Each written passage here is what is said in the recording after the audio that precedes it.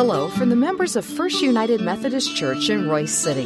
Thank you for listening to this podcast. We hope you find it meaningful and relevant. You're invited to join us for worship anytime, and you can learn more about our worship options, location, and small group opportunities by visiting our website, fumcroysecity.org. Today, we hear from our pastor, Reverend Chris Everson. May God bless you as you listen to His word proclaimed. So, we are continuing our series called The Invitation to the Jesus Life. This is a series that we actually started 2 weeks ago. And the scripture that we talked about 2 weeks ago, hopefully you took home the card that had Ephesians chapter 3, verses 14 through 21, and you were able to read through that every day to really see what this invitation is all about.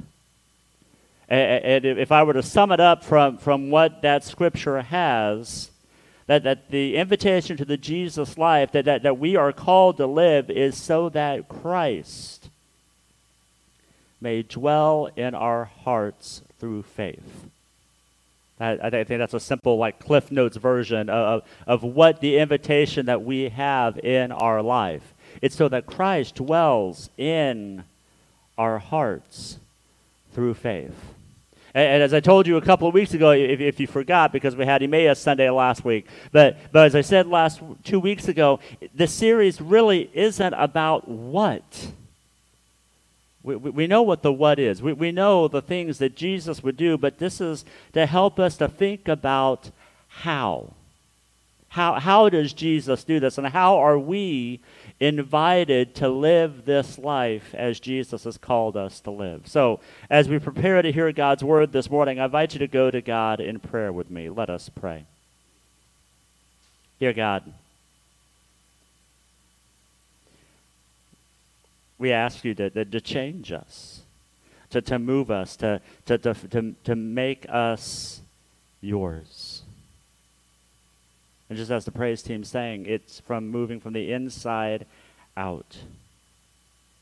It's so easy to try to have this facade on the outside to say who we are. But Lord, we know that then the change happens inside of us, that when we invite you to dwell in our hearts, that's when the change happens. So God, as we continue to move through this invitation to the Jesus Life series, we pray that you let the words of my mouth and the meditation of each heart here be pleasing in your sight, O Lord, my strength and my Redeemer. Amen. So we're going to be kind of covering two different passages today. First is kind of a general understanding of what it means to be an attentive listener. And then we're going to really take a look at the work of Jesus Christ and how he did things and give us an example of how we as his followers can continue to live this life that we are invited to. Our first scripture comes from the book of James, who is Jesus' brother, chapter 1, verses 19 and 20. And I'm not going to read from the NIV or the NRSV. I really saw this version called The Voice, which is a paraphrase, that I really think helps us to get in a mindset and a frame of what exactly it means to be an attentive listener. So this is from The Voice, James chapter 1, verses 19 through 20. And it goes like this. Listen. Open your ears. Harness your desire to speak. And don't get worked up into a rage so easily, my brothers and sisters. Human anger is a futile exercise that will never produce God's kind of justice in this world. The word of God for the people of God. Thanks be to God. Kind of gives you a different picture of that scripture, doesn't it? Kind of hopefully makes you think about it just a little differently than what you would normally understand or what you would normally hear. Listen. Open your ears. Harness your desire to speak. And don't get worked up into a rage so easily. Lord knows we need to hear that now, don't we? It is so easy to get worked up into a rage. I kind of think about this passage as words that I would always hear from my mom and dad.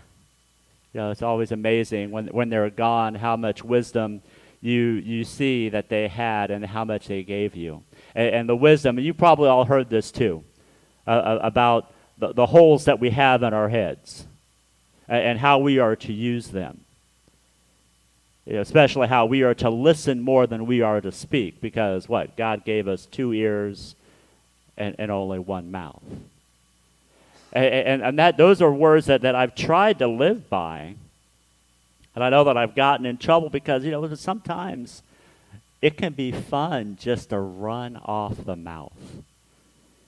It can be fun to be antagonistic. It can be fun to poke people, and then whenever they get angry, you go, I was just joking. I didn't mean anything by that. But I think that's one of the things that Paul is getting to.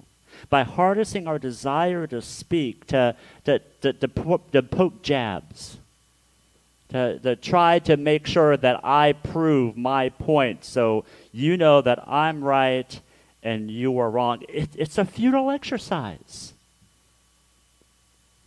It does no good.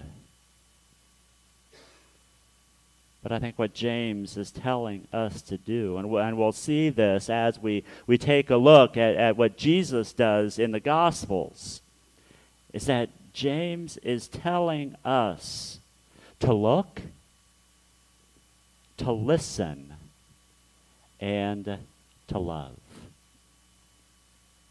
We're going to look at a story of Jesus healing a bleeding woman. This is written in all 3 of the Gospels, and I wanted to share with you a picture that I took when we took our last trip to Israel in 2019. The last time I went to Israel, this church wasn't even built yet. Just went back in 2009, but they were getting ready to build this big, giant hotel on the banks of the Sea of Galilee. And when they were building this church, or started to dig for this church, they ran into some archaeological finds. And so in Israel, whenever they find anything archaeological, they shut everything down. And they started to dig, and they realized this was the town of Magdala, which that term Magdala may sound familiar to you because that's where Mary Magdalene came from. And if you're familiar, just to give you kind of a quick history, Nazareth was north of the Sea of Galilee, and in order to get to the Sea of Galilee, Jesus would have had to stop there in Magdala. And there's a temple there. There's all these ruins. I mean, it's just amazing. So they built this church in honor of Mary Magdalene, but down in the basement, they have a chapel with this mural on it. And this mural is a picture of the woman who was dealing with a bleeding issue that came and she touched Jesus' fringe in order to be healed. And because of that, Jesus gives us the example of what does it mean to look, to listen, and to love one another. So we're going to take a look at the story from Mark chapter 5, verses 25 through 34, and I'll have the words printed on the screen for you to follow unless you want to follow along in your Bible. And the scripture starts out in verse 25 with these words, "And a woman was there who had been subject to bleeding for 12 years. She had suffered a great deal under the care of many doctors, and had spent all she had. Yet, instead of getting better, she grew worse. When she heard about Jesus, she came up behind him in the crowd and touched his cloak, because she thought, if I just touch his clothes, I will be healed. And immediately her bleeding stopped, and she felt in her body that she was freed from her suffering." what do you do when you need hope and you can't find it?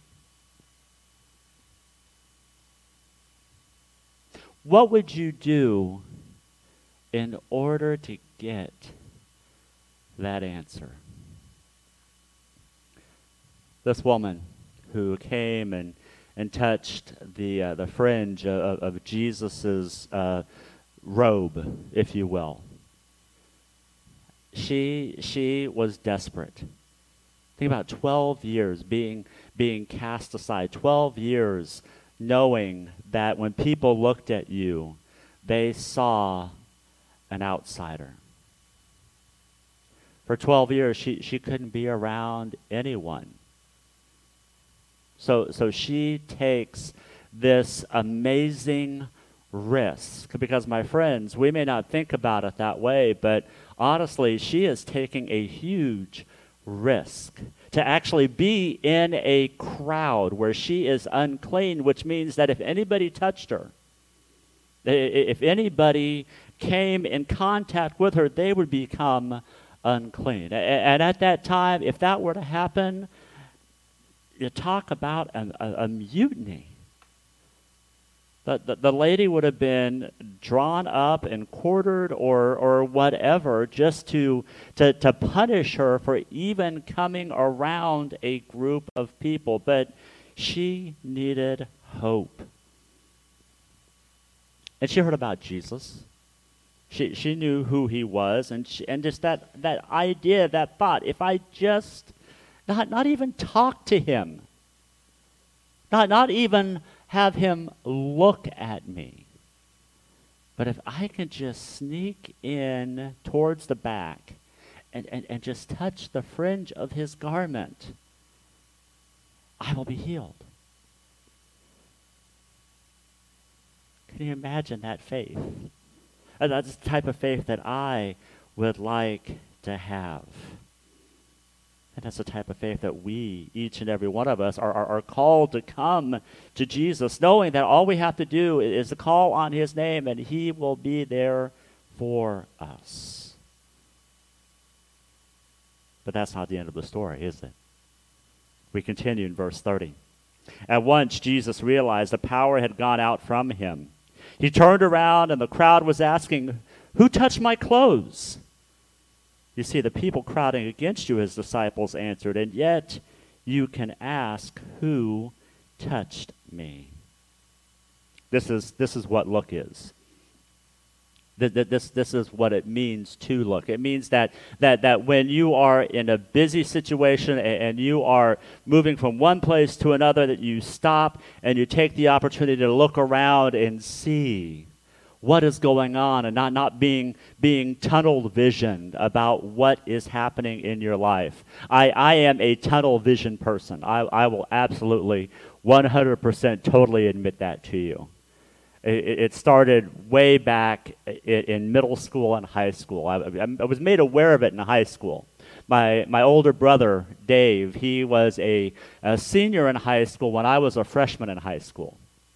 And he had a friend named Brad. And Brad was like a big actor and did a bunch of things. He was so funny. And there was a time where he was, they were supposed to imitate people in the school. And he said, "I'm going to imitate Dave's younger brother, Chris." And he put his head down, and he just started walking around like this. And I realized, yeah, that is me. Because when I would walk around the high school, I would bury my head down and I would go as fast as I can, because I didn't want to be late in the 5-minute time period, because I was scared to death to be late to another class.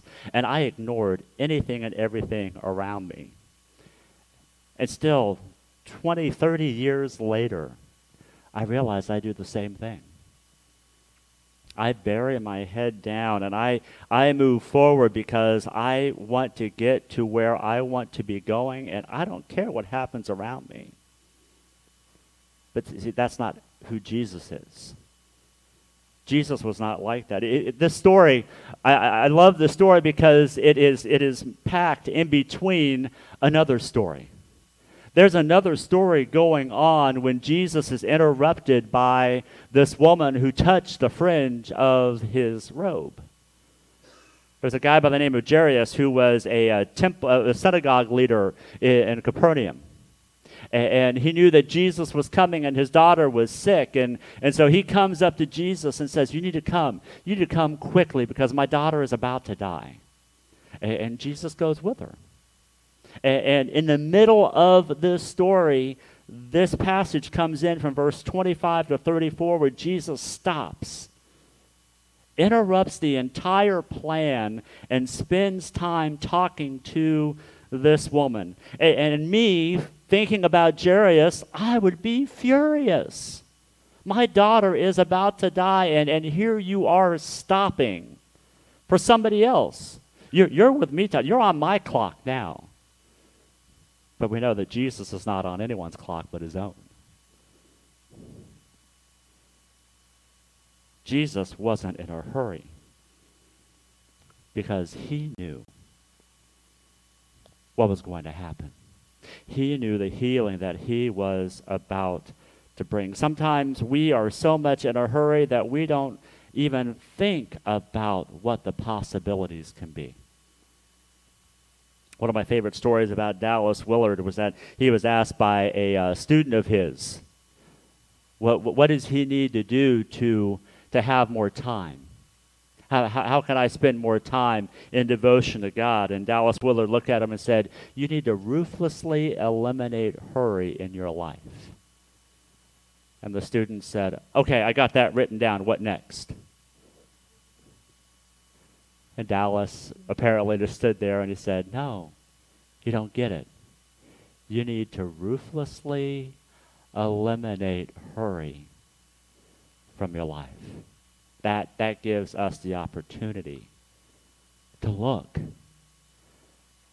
around and see the beautiful people that are around us. To look around and see the hurting, the pain, the misdirection, all of those things that each and every one of us are burdened with. If we stop and look, then it gives us the opportunity to listen. Continuing at verse 32. But Jesus kept looking around to see who had done it. I'm going to stop, just pause right there. Because to me, this is one of the most brilliant things that Jesus does. And we see glimpses of it throughout Scripture, but I think we miss it because we try to speed read through Scripture so we can get through the passage. But I think Jesus is stopping here to see what happens. And I don't think it was just a second. I think when Jesus stopped and kept looking around to see who had done it, it took a while. A while with a lot of silence.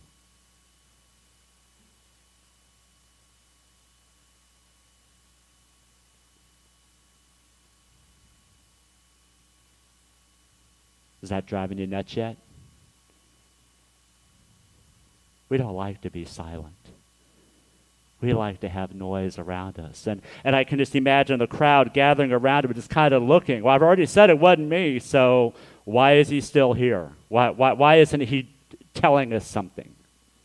But see, Jesus does that because the power of listening is way more important than we think. The power of listening just isn't hearing what other people have to say. The power of listening is stopping and allowing the world to tell us what is paining it. Continuing. Then the woman, knowing what had happened to her, came and fell at his feet, and trembling with fear, told him the whole truth. He said to her, "Daughter, your faith has healed you. Go in peace and be freed from your suffering." Jesus listened. He didn't make a snap judgment. He just didn't dismiss her. "Okay, you're healed. You can go on. You're fine." No, he took time to hear her story. Hear where she came from. Hear what it was that brought her to her point. I love that the scripture doesn't give us her whole story, what she was said that she did, but it told him the whole truth. This is why I did this. You have no idea the pain and the suffering that I have gone through. And then Jesus loved. Jesus tells the daughter to take heart. In Mark and in Luke, Jesus tells her to go in peace. What a way to show love to someone. To let them know that they were valued, let them know that they were listened to, let them know that what their experience was shared by him. You know, my friends, today at 10:45, we'll be over at New Hope Baptist Church. And I will tell you that I am scared. I am scared with the honor that Pastor Grace has given me. But listening to these words of Jesus, I want to be like that. And the ministry that we've had with New Hope Baptist Church for the 5+ years that I have been here in Royce City, I pray echoes that. And I pray it echoes the heart of what Royce City First United Methodist Church has been called to do in this community. We are called to look. We've had a couple of conversations with Pastor Grays and Pastor Gilbert from Meeks Chapel about race relationships. And in those conversations, I found out that there are things that New Hope Baptist Church and Meeks Chapel have felt kind of pushed aside. And they have come. Just like the woman who had bleeding came to Jesus, they have come to us and say, "Help us. Help us. Help people to understand who we are." And that's why we're doing what we're doing. I didn't want to cancel the 11 o'clock service today. I hem-hawed around that so much that, I'm sure it made maybe Pastor Grays, as comfortable as I felt hem-hawing around it. But then I realized, Jesus is calling us at this moment to forget about ourselves and honor them.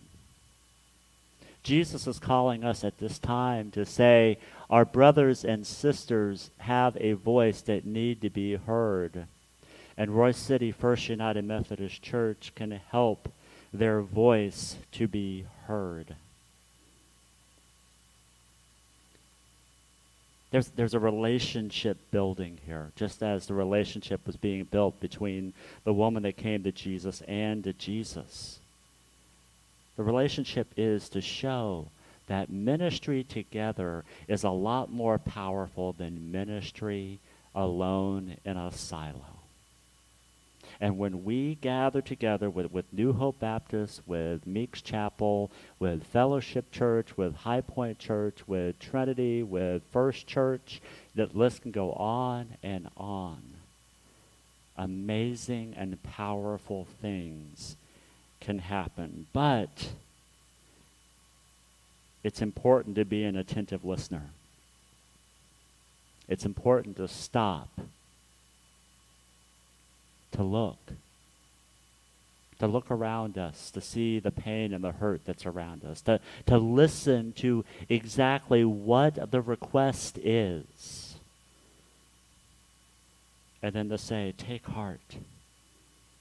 your sisters and brothers at Royce City First United Methodist Church stands with you. And we will always stand with you. So, this week, I give you another practice you have in your bulletin. Spiritual practice about being an attentive listener. As I keep telling you, this is just a guide. Please don't take these spiritual practices that I'm giving to you and think that I'm telling you that you have to add one upon another one, upon another one, upon another one. If it works for you, fine. If not, set it aside and try something else. But I want you to practice being an attentive listener. First, listen to God. It's kind of easy. Spend time in fellowship with God. Listen, have the opportunity to fellowship with God. Read Matthew 5:24 through 34 again and picture it happening. Take a moment and pray in silence. And then practice becoming one who listens deeply to others. I will say that this is something that I continue to practice, and I know I fail at it at times. I fail at it at times, and it pains me when I walk away and I realize I should have listened more. I should have heard more.